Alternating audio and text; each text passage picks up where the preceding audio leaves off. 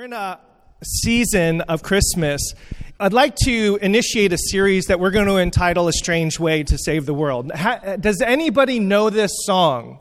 Has anybody heard this?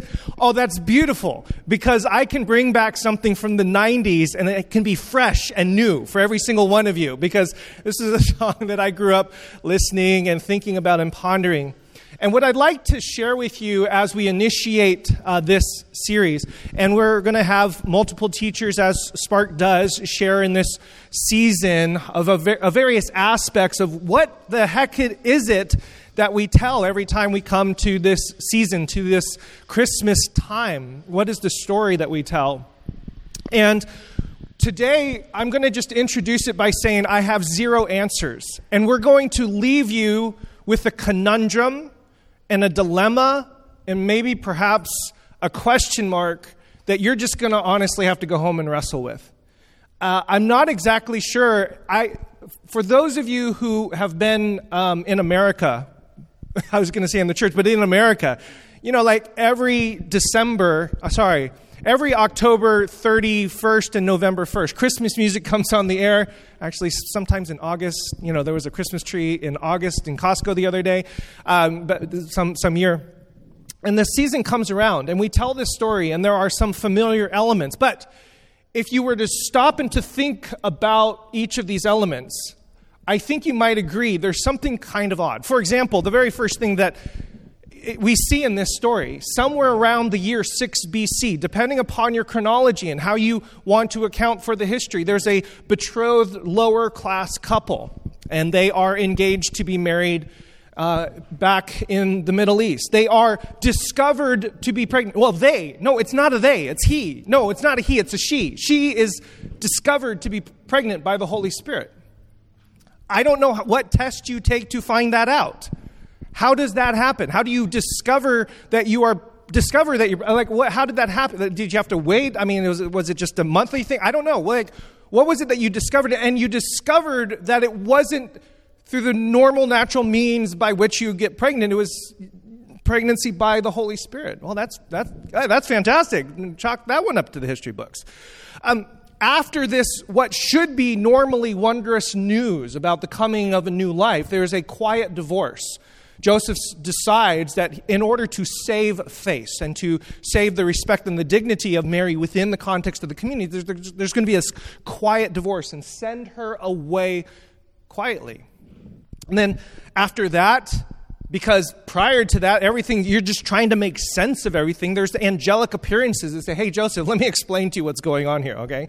The thing that's happening to your wife, don't worry, God's got it. And Joseph's like, no, sorry. Even an angelic theophany, some sort of appearance of the divine, is not necessarily going to make all that much sense to me. Nonetheless, the angels appear and describe that, hey, this thing that's happening to you that you're freaking out about, that you took the test about, yeah, we've actually been talking about this for many, many hundreds of years. There's a prophecy way back when, and it's coming to pass. Doesn't that make you feel better, Joseph? You're the one. Congratulations, you won the lottery ticket.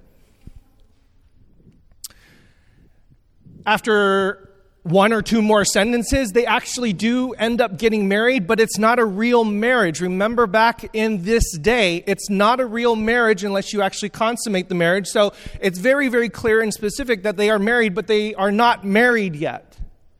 And so that doesn't fall in line and in order. And in other passages that we have in our New Testament, it's very clear that the best man of the wedding is supposed to stand at the door of the honeymoon suite and listen for the marriage to be consummated, which is exactly how you had it done, isn't it?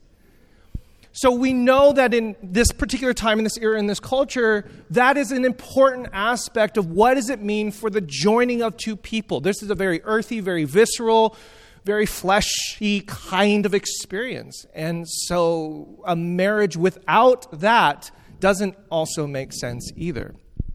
The story gets even weirder because who are these magi? Some people think that they might be Babylonian astrologists. Some people believe that they're Jews that were exiled off to the east that have somehow divined the scriptures and then also picked up Babylonian astrology, looked at the stars and said, hey, let's follow that one. And they decide to follow a star. They say, that's the star that we're going to follow. And when was the last time you navigated by following a star? In another account, there's these shepherds, another angelic visitation that happens.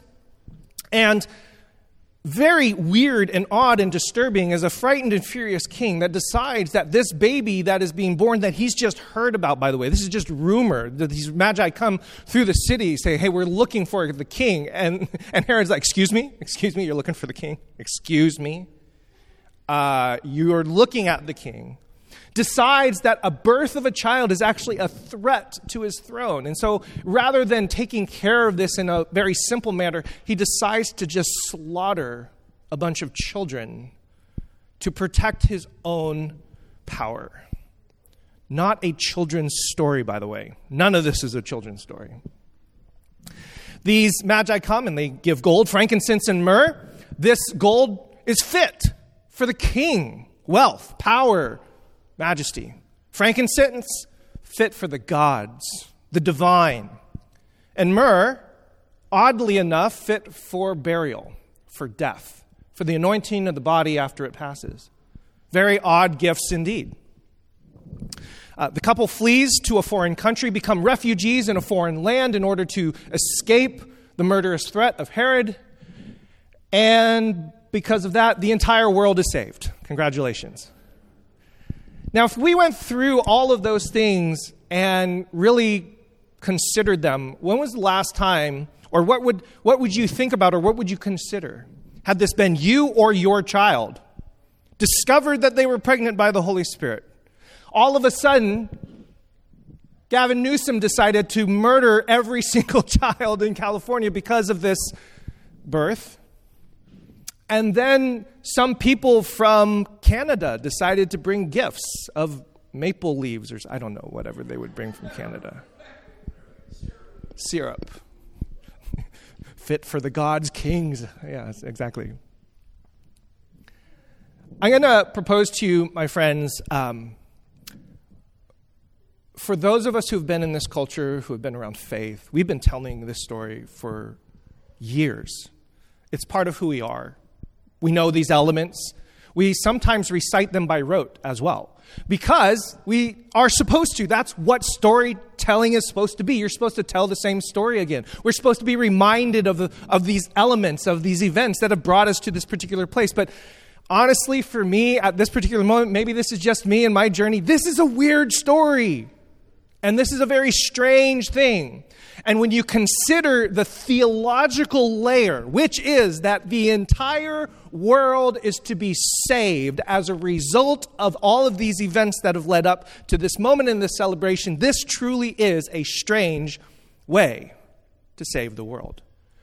If you believe in a God who is all-powerful, divine creator, ever-present, capable of doing anything, what in the world would that kind of God be doing by telling a story or living out a story such as this to bring about salvation in the world? This is a strange way to save the world.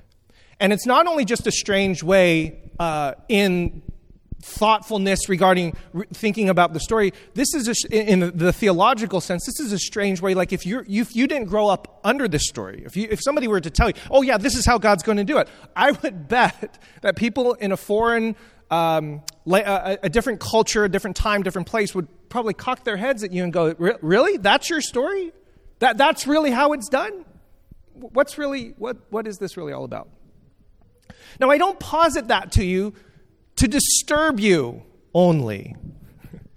I don't posit that to you to suggest to you that you sit in the strangeness. But what I'd like for you to do today, just for a brief moment and maybe throughout the season, is to allow a little discomfort in and to ask some questions. Honestly, why this way? Why a virgin birth? Why a poor couple? Why a cave? Why the animals? Why the magi? Why the gifts? What does all of this actually have to do with the salvation and redemption story that God has been telling ever since the beginning? And what I'd like to do, because as I mentioned, I'm not going to answer anything for you, I'd like to just provoke and propose that you consider sitting in some tensions and try to tease out for your own life and your own interpretation what these kinds of things might mean, I'd like to just go through the virgin birth element, and other pastors and teachers will go through different other pieces of the story. And I'd like for you to just see some possibilities. And hopefully somewhere in there, you might be able to say, that is, I haven't considered that before. Maybe that's a part or a thread or a fundamental note in the story and the song that I hadn't seen before.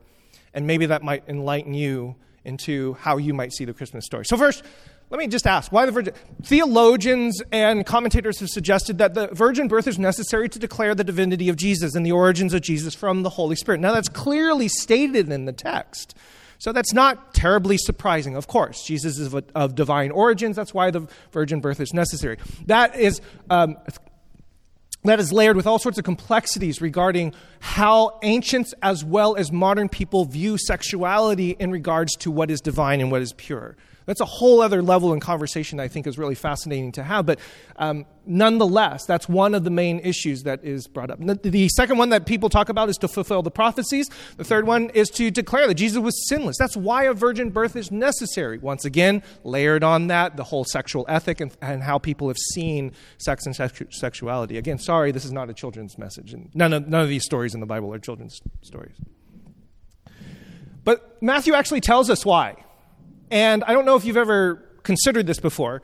Matthew is very, very clear. All of this took place to fulfill what had been spoken by the Lord through the prophet. Look, the virgin shall conceive and bear a son, and they shall name him Emmanuel, which means God is with us. So if you're asking the question, why the virgin birth? Why is this necessary? What is this strange thing that's happening? Matthew's actually going to give you a clue. Now, this passage, the virgin shall conceive and bear a son, and they shall name him Emmanuel, comes from Isaiah chapter 7. And we quote that. It's in our songs. It's in our Christmas songs. It's in our hymns. So we quote this very frequently during the Christmas season. But have you ever stopped to read Isaiah chapter 1 and Isaiah chapter 2 and Isaiah chapter 3 and 4 and 5 and 6 and then chapter 8 and 9? What I'd like to do is just give you a very brief glimpse, because there's a lot in here, but it helps to contextualize a little bit of what's going on in the story. This is a boule. A boule is a seal of a king or a prophet or somebody of important administrative stature. And if you don't know what a boule or a seal is, every time you got takeout, especially during COVID time, you know what a seal is. A boule is the stamp that you put around a letter or a gift that authenticates its purity or its source. And so this particular image has the name, it's actually incredible, Isaiah the prophet, found on the southern slopes of Jerusalem by Eilat Mazar, digging there recently. It's a really incredible find. So we'll use this as our icon for Isaiah the prophet. Now, very briefly, we're just going to do this very briefly. Isaiah chapter 1 starts off, the entire prophetic voice does not start off with some sort of declaration of God's salvation that is coming, although that's what Isaiah's name means. It starts off with this: "Hear, O heavens, and give ear, O earth, for the Lord has spoken. Sons I have nurtured and raised, but they rebelled against me." It starts off with disobedience. It starts off with a nation who had been created by God in God's image and likeness, freed and liberated out of Egypt by God, carried through the desert as a child, as a father carries his son through that wilderness. And what does that child grow up to do? Middle finger to God. And I'm out. I don't need you. I don't want you. They rebelled against me. Just imagine that being a possibility for some of you parents. I know it's a possibility. I know it never happens, but it's a possibility. Wash, become pure, remove your evil acts from my eyes. Cease doing evil. Learn to do good, seek justice, make the oppressed happy, defend the orphan, argue the widow's case. What is it that you have rebelled against? The justice that I've asked you to do and be in this world. What do you think that liberation from Exodus was all about? What do you think you being created in my image was all about? It's to do good. It's not to just simply celebrate fact and be haughty about the fact that I'm created in the image of God, none of these foreign people are, There is a purpose and a movement. Do good. Seek justice. And what specifically does that mean? Make the oppressed happy. That word happy doesn't have a very great connotation. In the ancient Hebrew, it just simply means satisfied, fulfilled. The thing that you lack has actually been provided for. Defend the orphan. Argue the widow's case. This is what Isaiah is saying. You have rebelled against God and you've neglected these really critically important things. Do that. So, the Isaiah prophecy that's going to lead up to the virgin shall conceive and have a child starts off with rebellion from children. So there's an entire theme that's going to be developing here.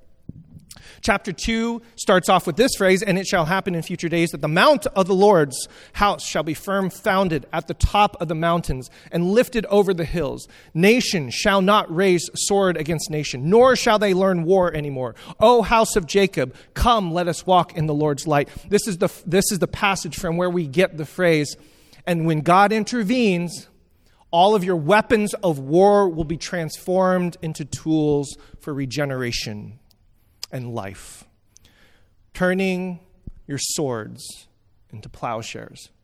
So even though there's this rebellion, there's like this pendulum swing back to God's coming in and is going to fix it all. Chapter 3, for look, the Master, Lord of armies, is about to take away from Jerusalem and from Judah staff and stay, every staff of great and every staff of water, warrior and fighting man, judge and prophet and wizard and elder, commander of 50s and notable and counselors and craftsmen and casters of spell, really important people, by the way. And I shall make their lads their commanders, and babes shall rule them, and the people shall oversee each other. One man and his fellow, the lad shall lord it over the elder, and the worthless over the honored. In other words, the standard way in which hierarchies work, which people in power are able to dictate to all people how things are supposed to be, that entire agenda is flipped upside down, and the lads and the children will then command the lords and the priests. The way in which we have constructed our lives, the way in which we have developed governance, the way in which we have supposed things are supposed to be right. I have power, I have money, I have prestige, I came from the right line. I'm clearly the one that's going to be in charge and make life what life is going to be for all the rest of y'all. In this particular passage, it's flipped. And there's some sort of radical development of a democratic ideal that even the children, the lads, the orphans, the widows, the young people, they have an equal voice. There's a justice to be done here in this passage too. Isaiah chapter 4, on that day, the Lord's shoot shall become beauty and glory, and the fruit of the land, pride and splendor for the remnant of Israel. The Master shall surely wash the filth of the daughters of Zion. Can I tell you how visceral this language is? The Master shall surely wash the filth of the daughters of Zion. And Jerusalem's blood guilt he shall cleanse from its mist with a wind of justice and a wind of rooting out. Many of you know that word wind also means spirit. And so even though, quite literally, Israel has soiled herself, the spirit and the wind of God is coming through to clean, to refresh, to renew, to redeem. Because this is what God finds. He goes into the house of the Lord. He goes into the house of Israel, the vineyard of the Lord of armies. The men of Judah are his delight in planting. And he looked. God looked for justice. He looked for things to be right. He looked for things to be the way they're supposed to be. And what did he find? Not justice, but jaundice. This is Robert Alter's translation. It's a great play on words. Justice, jaundice. They sound very close, but they are two radically different realities. And to our ears, like to people who are in power, the way that things are, no, this is the way it's supposed to be. People who lord it over others, this is the way it's supposed. This is right. I have what I have because I am clearly deserving of this, and they don't have what they have because they're clearly deserving of what they don't. This sounds about right. Justice is actually jaundice. What you think is right is actually not right. I looked for righteousness, but I looked for wickedness. This is the image in Isaiah chapter 5. I went to the vineyard. It's supposed to be plump and ripe and rich and beautiful, and this is what I have instead. That's Israel. That's you. That's the people of God. The ones that I pulled through the Red Sea, the ones that I walked through the desert, the ones to whom I cared about deeply to give you commandments and laws. This is what you've done. There's an ideal that's constantly being appealed to in the prophetic voice. Isaiah chapter 6 is one of those where there's an appeal to the heavens. Where? Up there, holy, holy, holy is the Lord of armies, the fullness of all the earth in all his glory, where we get the image of the seraphim declaring the goodness and the glory of God, and that goodness and glory is going to fill the earth. These opening chapters of Isaiah that precede the coming of the child being born is a constant roller coaster ride of God's sovereignty and holiness in comparison with humanity's moral depravity.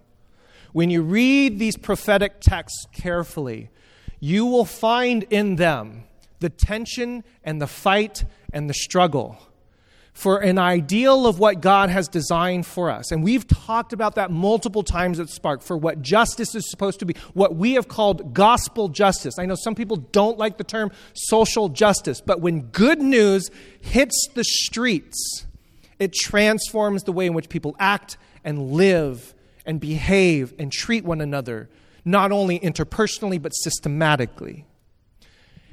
And so there is this constant fight and wrestling between what God has designed and wanted and desired for that justice and our ability to completely spurn it. Our ability to say, no, we don't want it, and we don't care. Now, the underlying fundamental question throughout these entire texts is simply this: how? How in the world is salvation actually going to come? And this is where I'm not going to leave you with any answers, because honestly, I don't feel like I have any. How? Who's going to bring salvation? We can't seem to win this battle. Throughout the prophetic tradition, God is clearly victorious coming through, and yet we all somehow are able to screw it up. We're able to just completely mess it all up. So how in the world is this supposed to happen? And this is where the Isaiah 7 passage begins to be the culmination, the denouement, for those of you who are into the drama, the culmination of this story. Isaiah chapter 7, starting in verse 1, reads, "And it happened in the days of Ahaz, son of Jotham, son of Uzziah, king of Judah, that Rezin, king of Aram, with Pekah, son of Remaliah, king of Israel, went up to Jerusalem to do battle against it." All of those names are important and critical people in the history of Israel. You can actually go and look up this actual battle that happened. Basically what is happening is that there are enemies of Israel that are rising up against Jerusalem. And the culmination, the metaphor, the symbol of the complete rejection and rebellion against God is now taking place as a rebellion against one another. When you rebel against the Lord of hosts, when you rebel against God, when you spurn God's goodness and love, it manifests itself in conflict with one another. And so that's going to be the setting of this.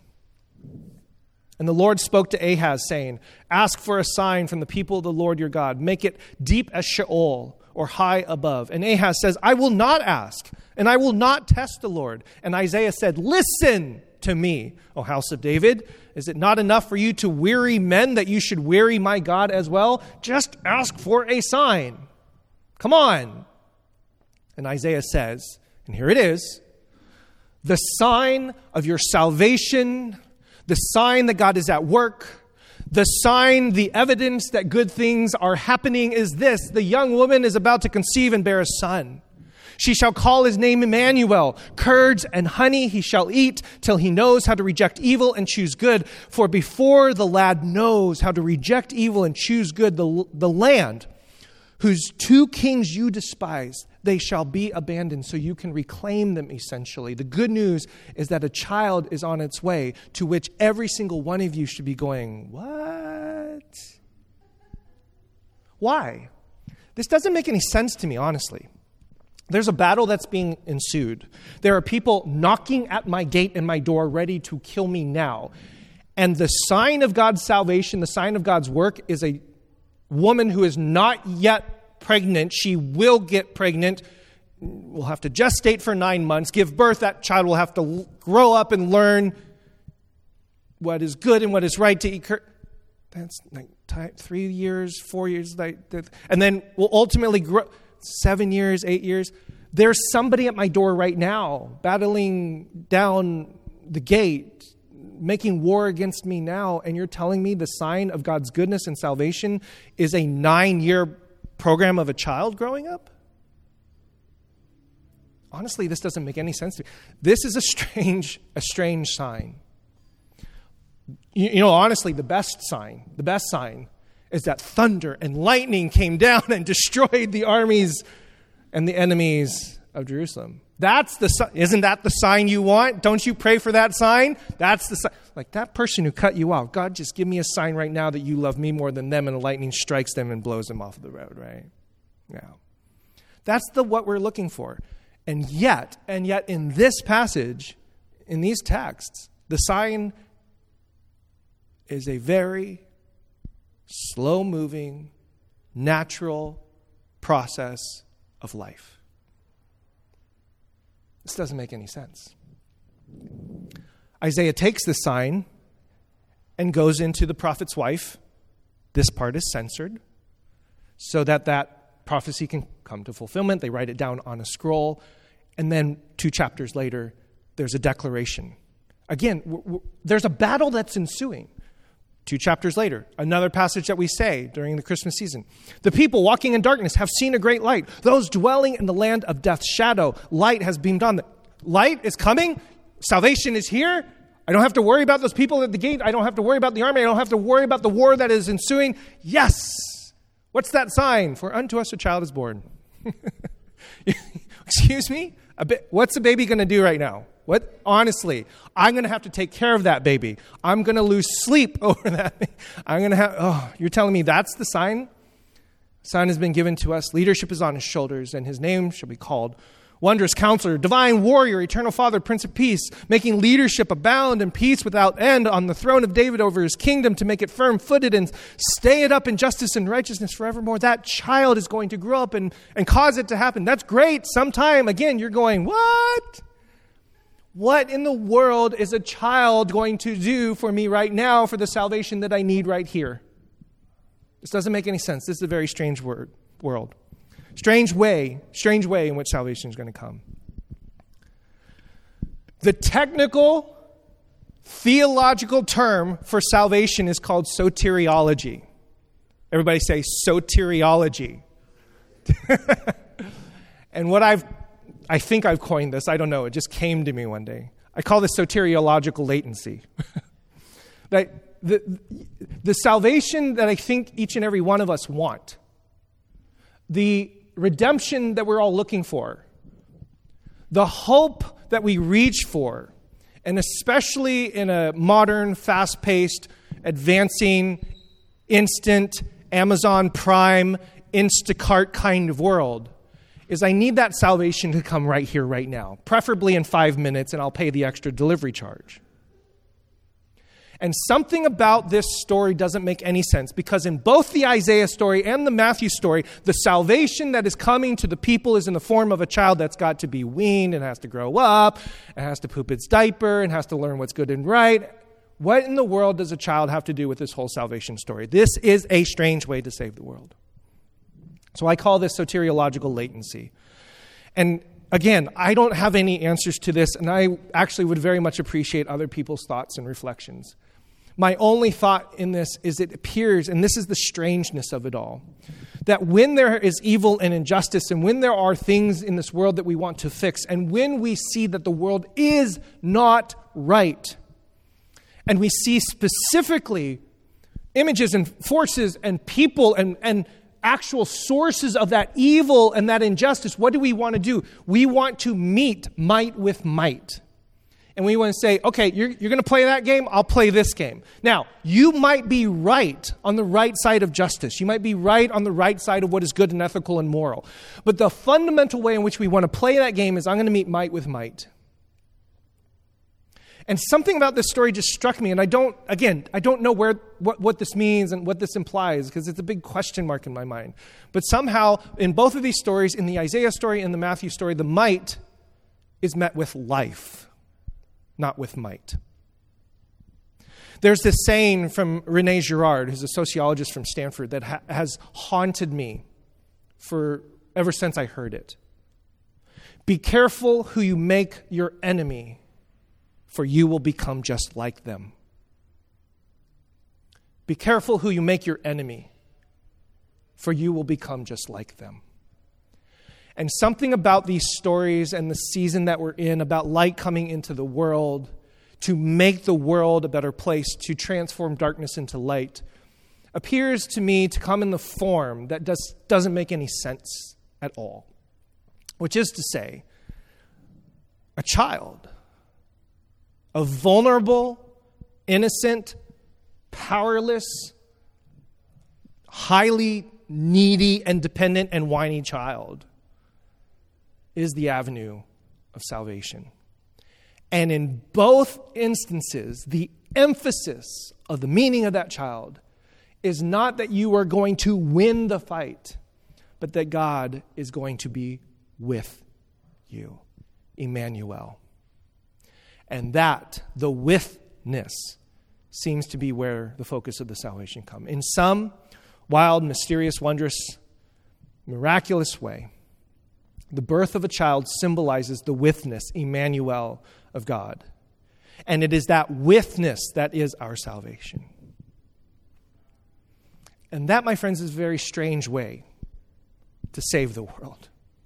To declare that God is with you in this? Yes, to declare that God is with you. And ultimately pull that string through the rest of the story, that God is with you in your ultimate moments of pain and suffering and isolation, just like Jesus was in his ultimate moments of pain and isolation and suffering. It is this withness, Emmanuel, God with us, that seems to be the driving thread in the crux of this story. So in Isaiah, somewhere in the 8th century, there was an impending war, an impending battle, people coming up against my gates, wanting to destroy me, and the salvation is going to come in the conception of a child who will be raised up and who will learn good and evil and right from wrong. And in Matthew, the story of Jesus pulls on that same theme and that same thread with another king and another ruler and another oppression, both Rome and Herod. And that war is imminent. That threat is true and real. Yes, Herod really did slaughter hundreds of babies in the city of Bethlehem in the year 6 BC. And that threat is here. And the salvation is going to come, again, not with the destruction of Herod, but with the birth of a child. And somehow a declaration of God's witness. And again, what does that mean? How do you pull? You have to answer, I think, for yourself the question, what is it that you pull from here? What element of that witness meets us here in the 21st century? And for those of us who are desperately praying for another salvation and another redemption, for those of us who are desperately begging and asking God to breach into this universe and to save us from our sins, to save us from our injustices, to save us from the brokenness of this world, you have to ask yourself the question, maybe we see God's witness and God's salvation in all of these little children that are running around. And the birth of a child, and the celebration of new life that comes in our community. And I don't know, and I'm almost certain that doesn't answer all the questions we have. But that seems to be one of the threads of this story. In how we engage, not just with the celebration that Jesus has come, but in the weirdness and the strangeness, I suppose, of this story. I'm going to invite the team up, and we're going to move into a communion. And we're going to actually lead you through a song, this song that has, for me, inspired this kind of thinking. And the song ends or provides for us at least that context, the same kind of context. It doesn't answer the story for us, but it does just leave us with the question. And as we play and sing together, we're going to invite you to join us. And as you do, I'm going to invite you to come and take communion. The communion elements are once again a symbol of The fact that God is here and with you.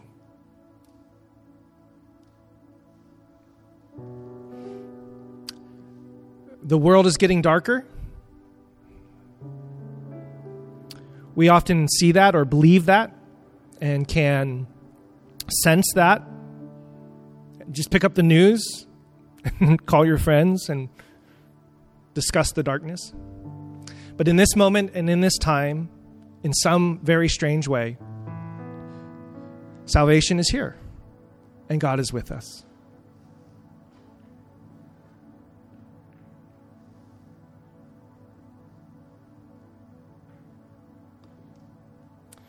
For in the night in which he was betrayed, our Lord Jesus took the bread, blessed, and broke it, giving it to his disciples, saying, "Take, eat.